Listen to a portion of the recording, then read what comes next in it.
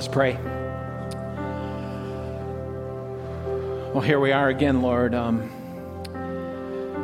We're here because of you. No one is like you. We exalt you. We need you. Would you have your way in us, Lord, as we spend some time yielding to the truth of your word. Lord, help me in my inadequacy be adequate, Lord. Help us to all be teachable before you.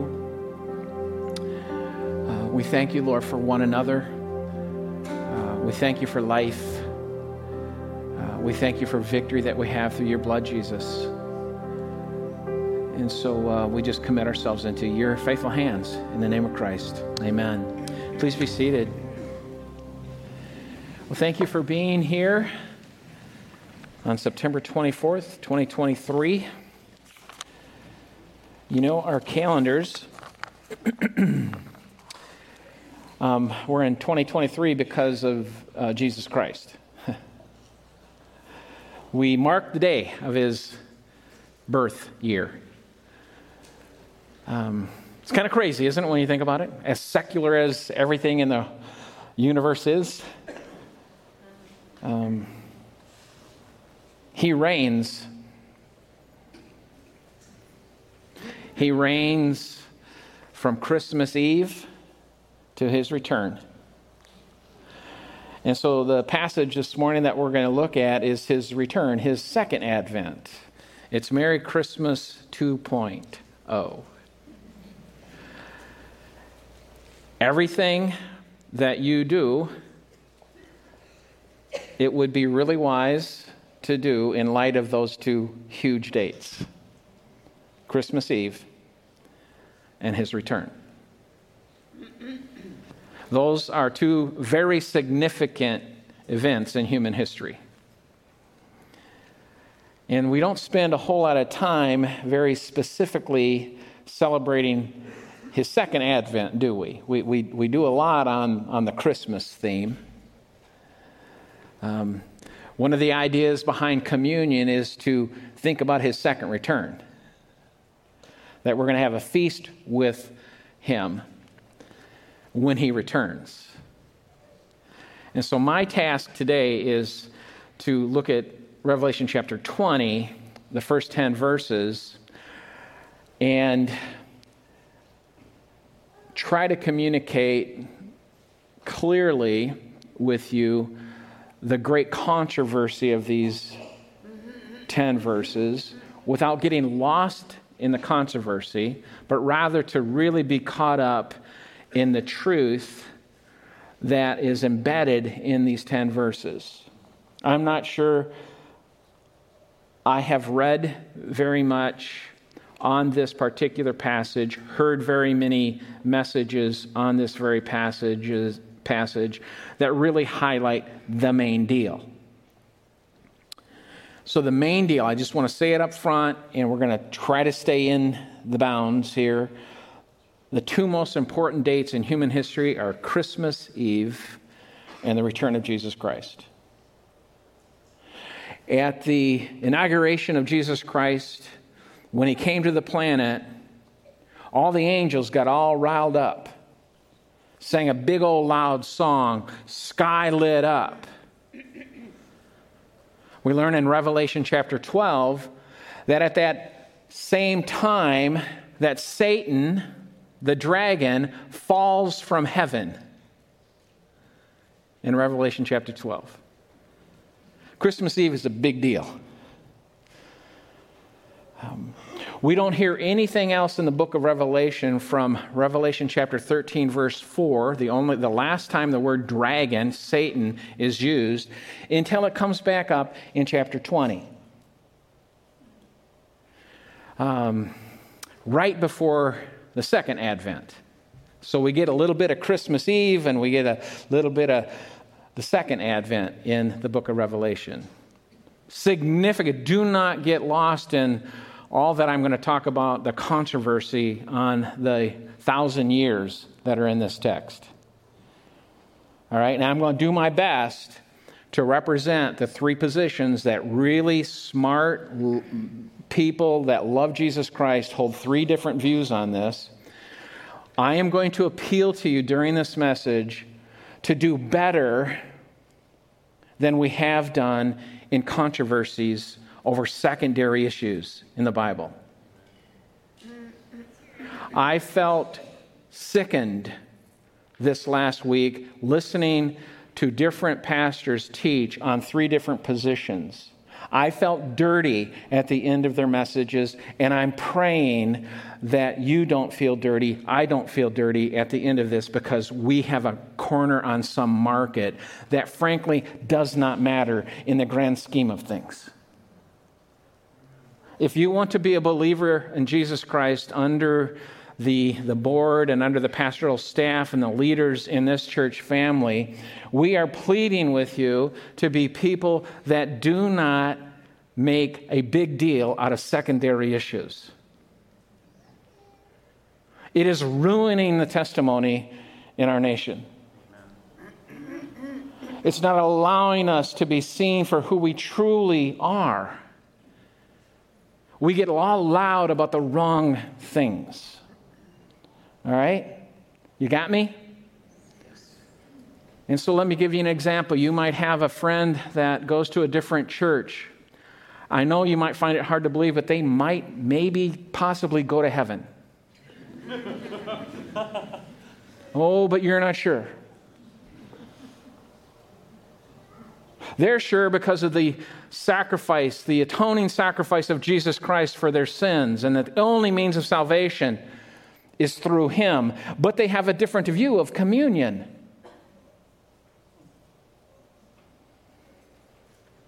They see baptism differently. They choose to practice the role of women leadership differently than you want. Secondary issues taking primary place ruin the testimony of Jesus Christ through His church. And we have to stop it. And so in this text, and I'm going to read the first 10 verses in Revelation 20 now, and we're going to talk a little bit about the differences. I just didn't want you to miss the point. I've already made the point. Let's pray, and you can go home.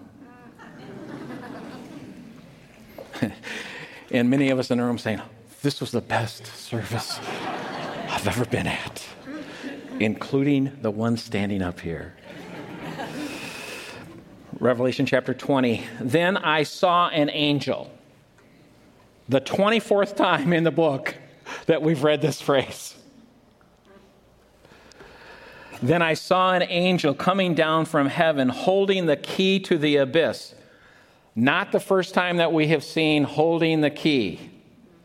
We learn that Jesus Christ holds the keys of death and Hades in Revelation chapter 1 and verse 18.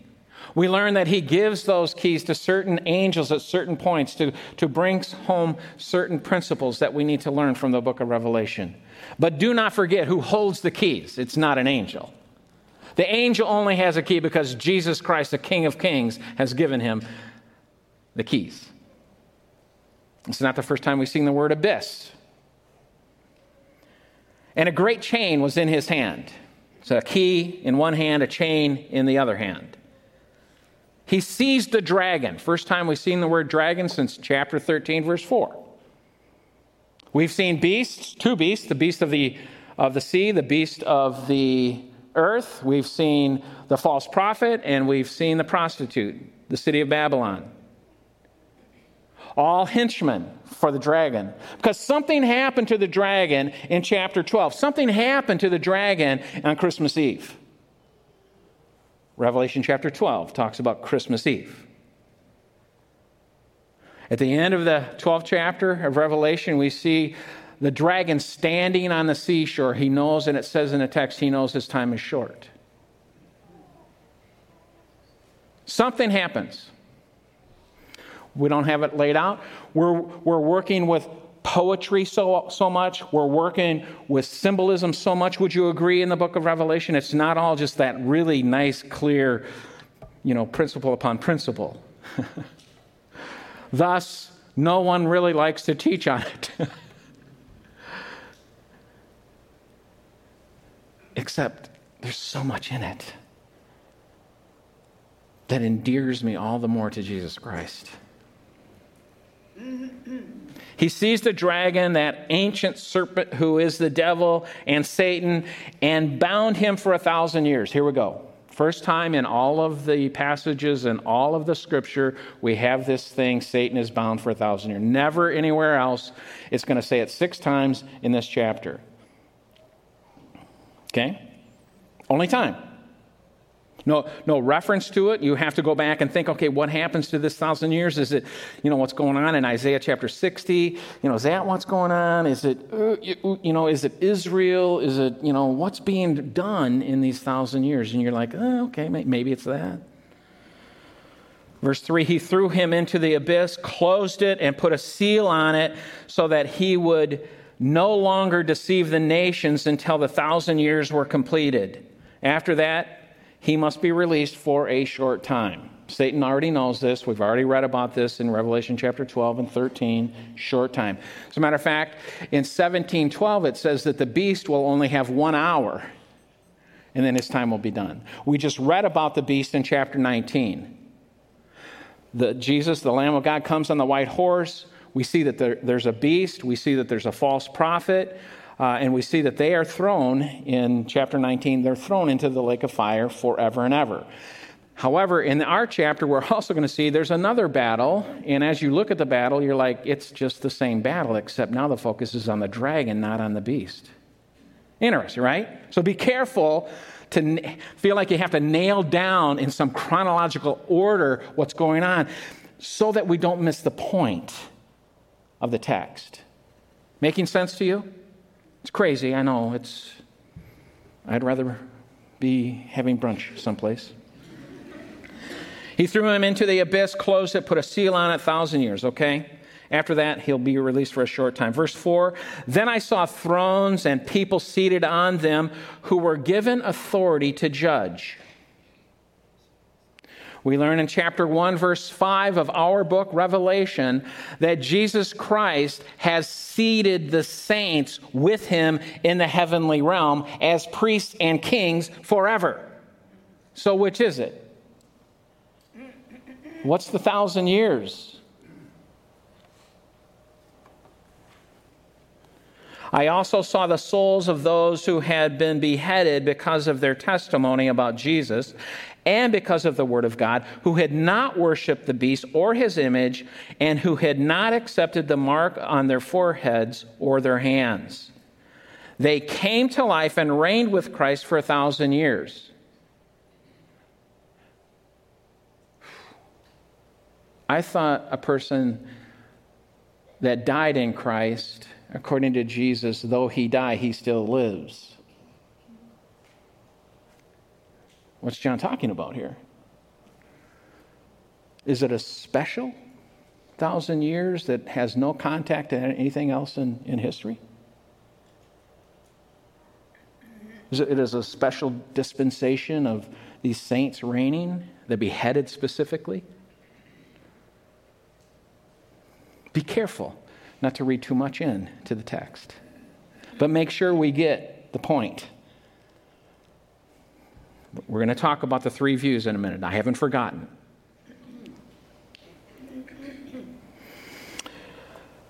Verse 5, the rest of the dead did not come to life until the 1,000 years were completed.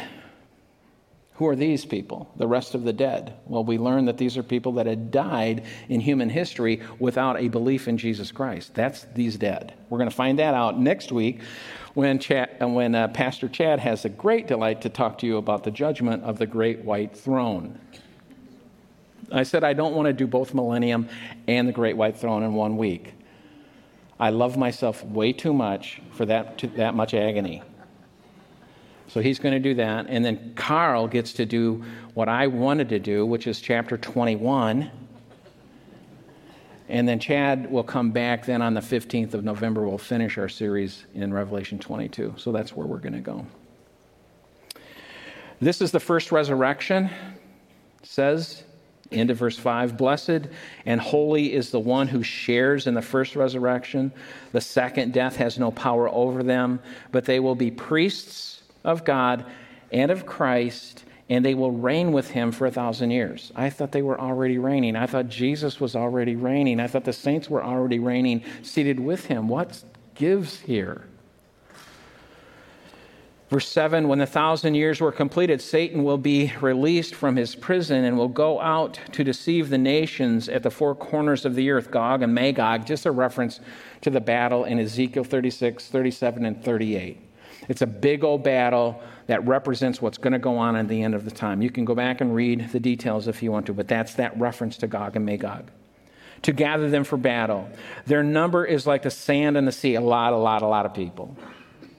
They came up across the breadth of the earth and surrounded the encampment of the saints, the beloved city.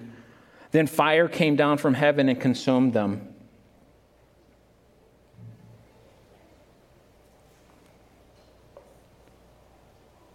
That's it. At some point in time, not a big old bloody battle, not a long, drawn-out deal. Lord said, it's done. No more opportunities for a human being to turn to me. There is a day like that coming.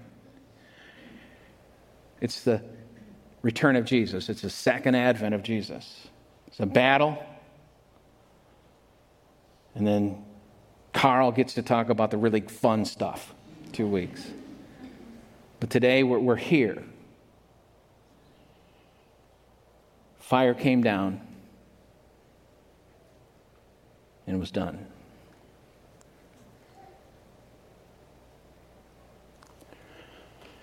So here's where my mind goes. The dragon is back on the planet for just a short period of time. He goes and rallies the entire nation, deceives the entire nation, non-believers. They come, they gather together, they come up on some crest at some point, and they surround the saints in the holy city. Perhaps for the first time in these human beings that are on the scene, the first time in their whole life, they get to see the glory of Jesus Christ. For the very first time, they're like, what am I doing? What have I done? This is the Son of God. It's not unlike the Roman centurion at the cross with Jesus. He nails him to the cross. He raises him. He's there and he's giving instructions of how to be abusive to Jesus. And then Jesus dies and the Roman says, oh my God, this was the Son of God. It is not God's desire for any human being to perish. God is after every human soul. So I don't want us to read this and just say, oh, that's awesome. I want us to think deeply about the opportunity we have to reflect the glory and the gospel of Jesus Christ to a non-believing world. And I want you to know you need to become and learn how to be winsome with that. You need to learn in the language of 1 Corinthians chapter 9 how to become all things to all people that you might win them. One size doesn't fit all. You can't go to an evangelism class and all of a sudden just be a rock star in the area of evangelism. You have got to think on your feet when you're talking to people. But that doesn't mean that we don't. That we go and we talk to people about the love of Jesus Christ and the power of God in Christ. He's the only hope. I think it's very interesting in this text. First of all, we don't see Jesus on his white horse in chapter 20. It's assumed, it's implied. He's there with the saints in the holy city. It's not going to be a battle. He simply says a word just like he did before there was anything created. He spoke it into being. Jesus has never stopped reigning. One moment.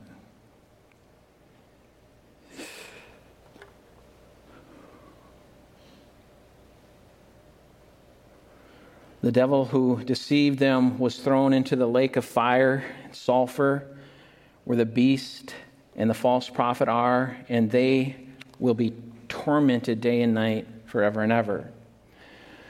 Now, the last part of this chapter then talks about the human beings who will stand before judgment, before God, before his great white throne of judgment. Okay, that's where it's going to talk about. Chad will get to that next week. We're going to work on these 1,000 years. How do we think about these 1,000 years? There's 3 major ways in which to interpret these 10 verses in Scripture. One of them is called the pre-mill view.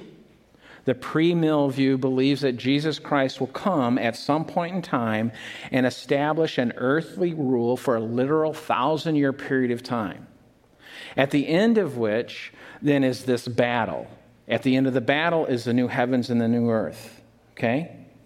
They believe that the establishment really of Jesus Christ and his reign will happen during that 1,000 years on the planet. That's one of the positions. It is the most recent position.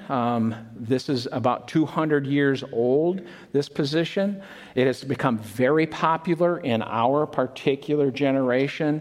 Back in the 90s when the Left Behind series came out, and then the Left Behind movies came out, Tim LaHaye, Jerry Jenkins. I think it's very interesting that a guy by the name of Ralph Winter, who was a missiologist, actually a visiting professor at the seminary I went to in 1981 and 82, he came in and he talked to us. He is the one that produced the movie for the Left Behind series. Ralph Winter is the one now that has come out and said, when he's asked, where do you stand on the millennial issue? He says, I have a brand new view, and it's called Pan. It'll all pan out. I think it's really interesting. Here's a guy that produced the movie on the premiere of Pre-Mill, came out and said, I think everyone, if they're honest, whatever stance you might have on this particular issue of these 1,000 years, is it literal? Is it symbolic? Or is it something in between?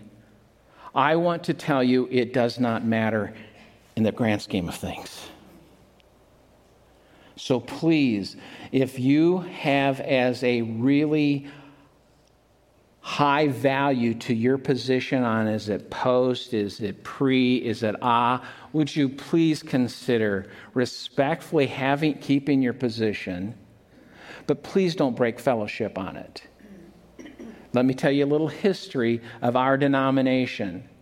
Up until 2016, the Evangelical Free Church of America, many of you may not know, we're part of a denomination, that's the name of it, had a pre-mill statement in our Articles of Faith.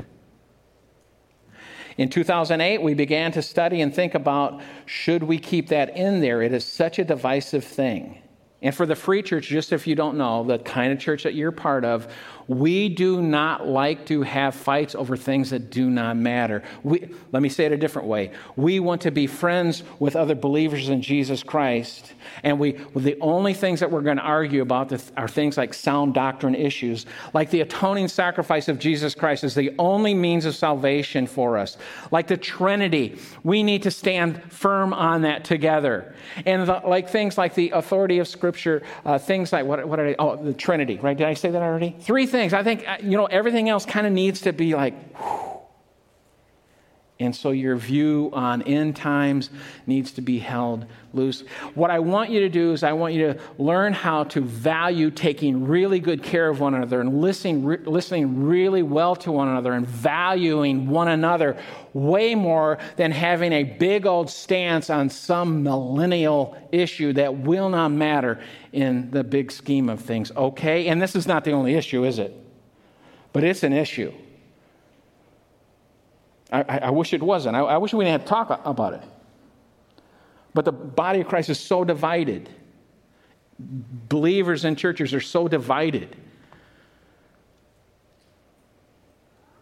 And I know that when I say it doesn't matter, some of you who hold really strong convictions and you're really strong on your particular position, you feel like throwing a dart at me right now. Mm-hmm. I guarantee you I will not take that dart out and throw it back at you. I guarantee you that. What I will do is I'll listen to you and I'll love you and I'll try to understand you, I'll try to learn from you. And I'm asking for that same respect from other people. This is the way of Christ, you all. I'm not asking anybody to sell your theological farm. But I am saying we need to take better care of one another than we have been. And so you might be an all-mill person. That means that you do not believe that there's a literal at all.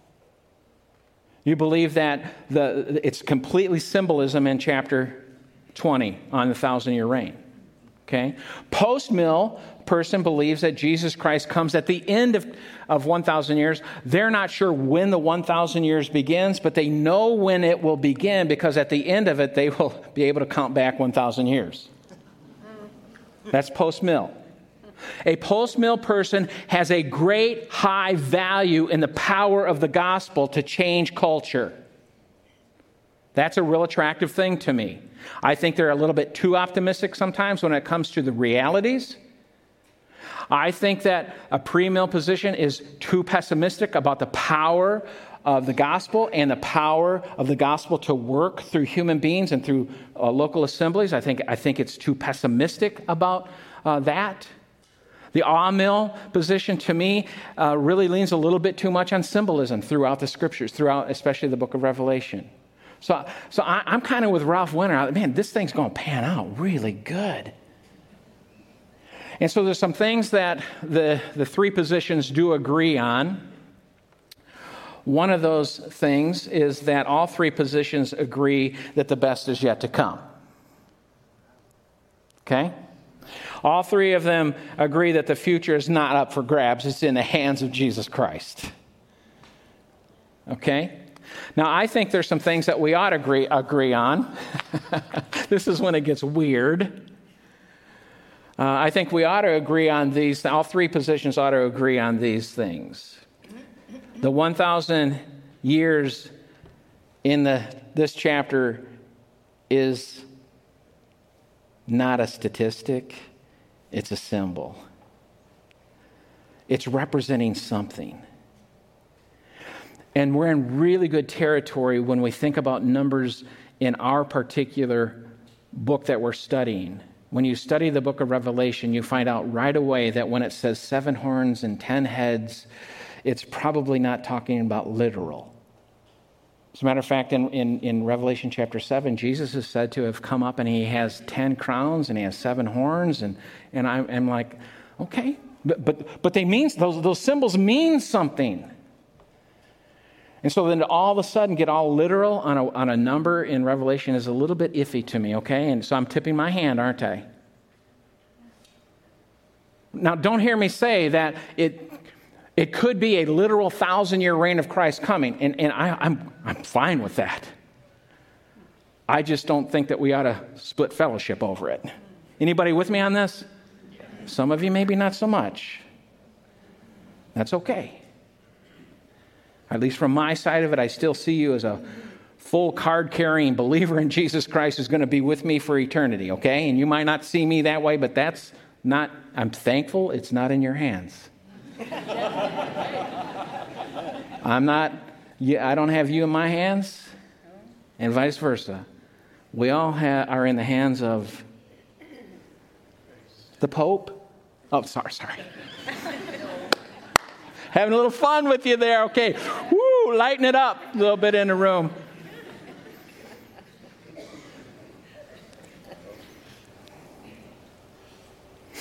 We're in the hands of Jesus Christ.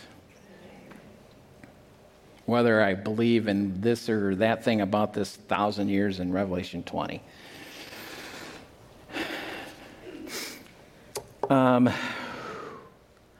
I think we ought to agree that Jesus does not become king during the millennium. The pre-trib has a special dispensation on the authority, the kingship of Jesus Christ during this literal 1,000-year period of time. And I'm like, okay, that could happen. I'm not saying it couldn't happen. I don't see it anywhere else in the Scripture up to here, so you have to bank completely on Revelation 20 on that particular stance. That there's a special dispensation given to the King of Kings that is special on the planet at this point. I just don't see it in the rest of Scripture. I think we ought to agree that the church is not a helpless victim on the story stage of history. I think the Church of Jesus Christ has accomplished incredible things in the last 2,000 years. Are we perfect? Absolutely so. Just ask us, right? Do we have problems? Absolutely. But has God done something through the church? It's not our promise. God says, I am going to build my church. Jesus says, and the gates of hell are not going to be able to prevail against it. Something's going to happen. I believe that the gospel is the power of God for salvation. I believe that I think we also ought to agree that the gospel changes things. Whether we're in a 1,000-year special period of time or not, I still think from the moment of Christmas Eve and Easter Sunday, I believe that the gospel has great power. Doesn't just all of a sudden get powerful in a 1,000-year period. I just don't see that in Scripture. Okay, I'm going to come at it again. But if you believe in this, pre-mill, 1,000, I love you like crazy. I don't love you any more, any less for that position, okay? And I do think this is how we ought to be treating one another on such things.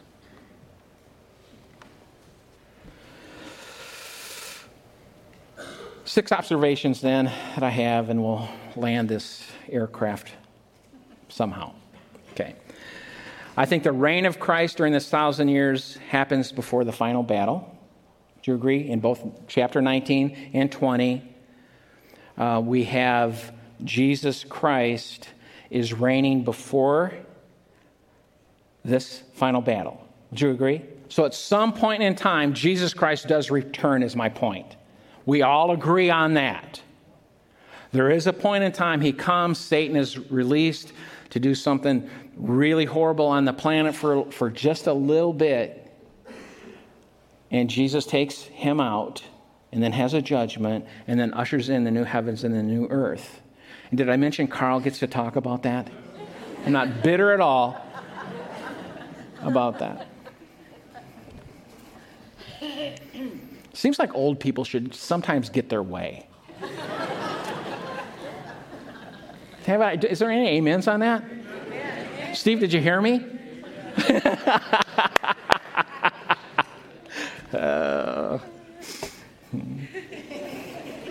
I'm sure we'll talk later. Okay.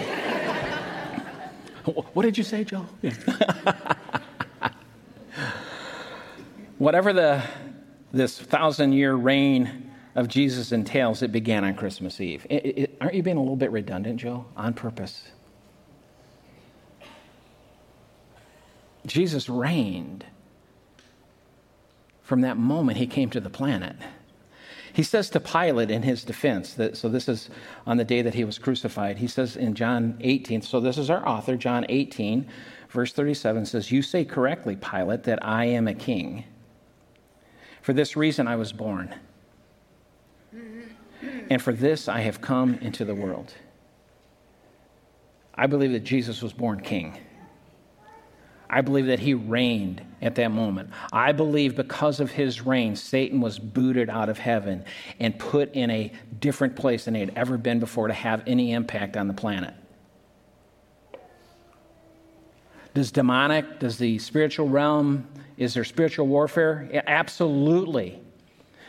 But if we try to think about how that happens from the book of Revelation, we have to think something changed in Revelation chapter 12, and then finally in 13:4 we see the dragon.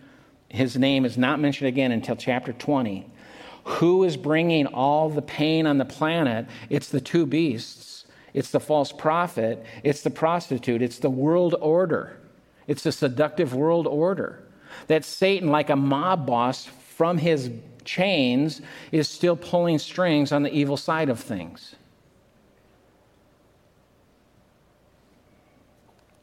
I think John wants us to think that Satan was bound in the events of Jesus' earthly life and ministry. After Jesus was tempted in the wilderness, this is the front end of his ministry, he finally comes public, has the wedding, before the wedding, he's baptized, goes to the wilderness. right? And he comes out of the wilderness, and what did he say? Immediately, for the first time in Scripture, we see, and he came out proclaiming the gospel of the kingdom of God. That's when he started proclaiming it. That's when it first hit the ears of human beings. Jesus, after getting victory in the wilderness over Satan, comes out and says, I got some great news to tell y'all. Satan is not having his way anymore on my watch. I have a plan to help people, to liberate people from his chains. Something happened at Christmas and at Easter, and when Jesus started his public ministry, something happened. The first parable that Mark ever tells is a parable in Mark chapter 3, verse 27. It says, "But no one can enter a strong man's house." Let me just say right here, who's the strong man's house that is being entered? It's Satan is the strong man in this parable. No one can enter the strong man's house and plunder his property unless he first binds the strong man. Same word that we have in chapter 20 as we have in Mark 3 in this parable. Interesting. Jesus came to the planet, and he came to plunder you and me from the hands, from the grip of Satan and evil. And you have Jesus Christ to thank for that today. He has victory over Satan. And it might be 1,000 years there's a special thing that's going on. All right, did I already mention that? All right, so don't hear me say that couldn't happen. You can already feel it come on off me. I don't think that's probably what's going to happen. If it does, great. Some wonderful things could happen if there's a special dispensation like that. But I don't want you to think that you do not have power over Satan before that happens. It's the point of the text.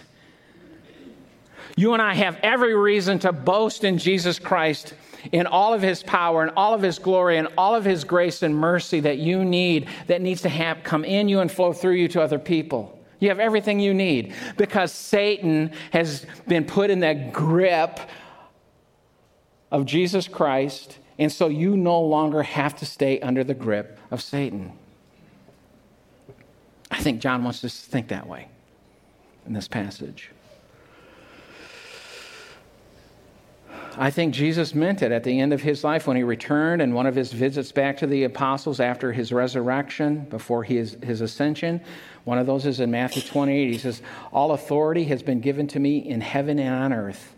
Now I want you to go and I want you to make disciples." I don't think he's saying that just, as an exercise of something he was supposed to say, and good luck with that, because you know what? Satan is really, I still haven't figured him out. No, he's given you a commission that he plans for us to be successful in. Because he reigns, and because Satan has been bound by Jesus Christ. I don't know all the details of that, but I know that at least in some ways, Jesus Christ has bound Satan before this millennium period, if it's a literal 1,000 years. Are you with me? Do I need to start the whole message all over? Would you like to vote? No, Lord, don't vote. John clearly sees that Jesus is already seated on the throne in Romans 4 and 5. I'm not going to take you there. We've been there. You can read that if you want to at some other time. The dead in Christ have already come to life before this millennium period. Your loved ones that have died before you in Christ are with Christ, seated with Christ, reigning with Christ right now. It's this intermediate stage. They do not have their resurrection body, but they no longer are under the pain that they were experiencing. They are with the Lord.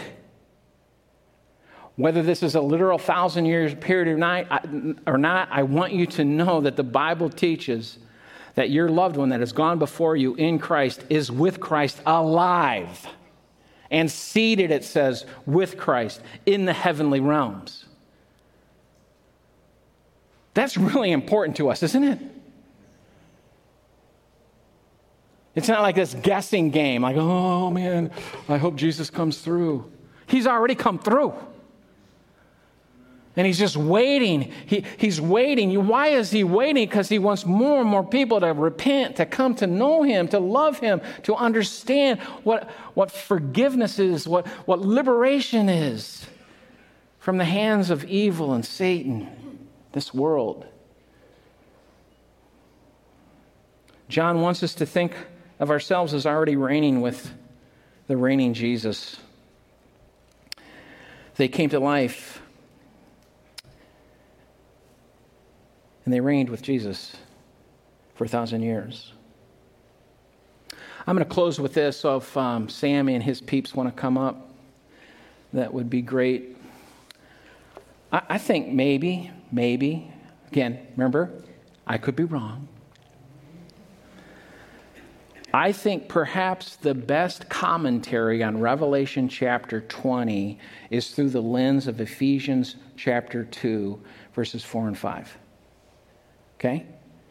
I think this is one of the things, if not the thing, that we need to bring out of Revelation 20 and apply to ourselves. Let it have its way in us.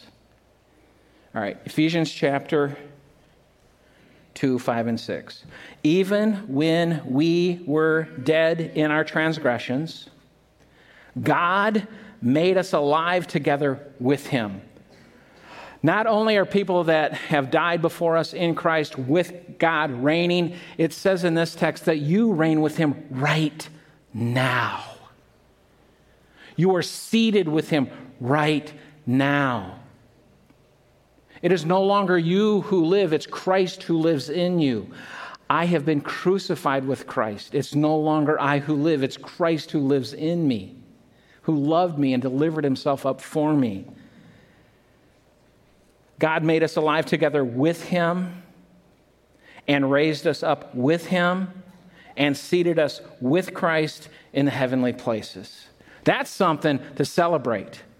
That's true right now, but I don't feel like it. It's because you're probably in some level under the thumb and in the grip of Satan in some areas of your life. And he would like you to be released of that.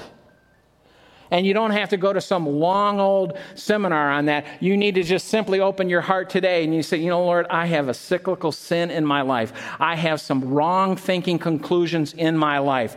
I need help today. Would you get me on a journey? Would you help me to escape the grip of Satan? I understand that you have already seated with me, but I'm still so anchored to this world. I want release, Jesus. I know that I have not trusted you in some areas, and I want to lay those down before you today. Because this is what's true from Jesus' perspective. If you have a shame operating system going on in your life, if you're a fear-based person, you're going to feel like you're not saved. You're going to feel like you're not seated with Christ in the heavenly places. You're going to feel like you're constantly under something else than Jesus Christ's reign. And Jesus said, that's enough. Let's not do that anymore. The Bible pleads with us to come out from underneath Satan's grip. Well, can believers come back under the grip of Satan? Absolutely. I mean, just read for a little bit Romans chapter 7. The very thing that I want to do, I end up not doing. What's wrong with me, Paul says. Can anybody relate with Paul? Have you ever said, what's wrong with me? How come everybody else seems to be getting this stuff? Why are they so free? Why do they smile so much? From their gut, you can just feel it. Why? And not me. You see, the Bible is not like interpreted by some system of man. It's not some statistic. It's a real Jesus Christ who really reigns, who says, I want you to abide by my truth because it's my truth that's going to set you free. And the truth is you need me. The truth is I reign. The truth is I came for you. I came to plunder you. I'm a stronger man than a stronger man. I've come into his house. I've put him under my power. And if you want to, you can come out of that stinking bad room you've lived in and you can start living with me. That's what's going on in Revelation chapter 20. And it can start right now for you. Great time is during this worship time. You know, there'd be a lot of noise in the room, so, you know, you can kind of just have a conversation with the Lord and say, Lord, I need some help here. I'll be up here afterwards. There's nothing special about me. There's other people in the room that would love just to hear you. You can be honest about whatever you need to be honest about, and they'll just pray, love you, listen to you, value you as a human being. All right? That's what we're going to do. Let's stand, and we're going to worship the Revelation song. All right? Let's sing this from our toes all the way through. All right? Wait, hey, listen, all right? Come on. All right, let's go.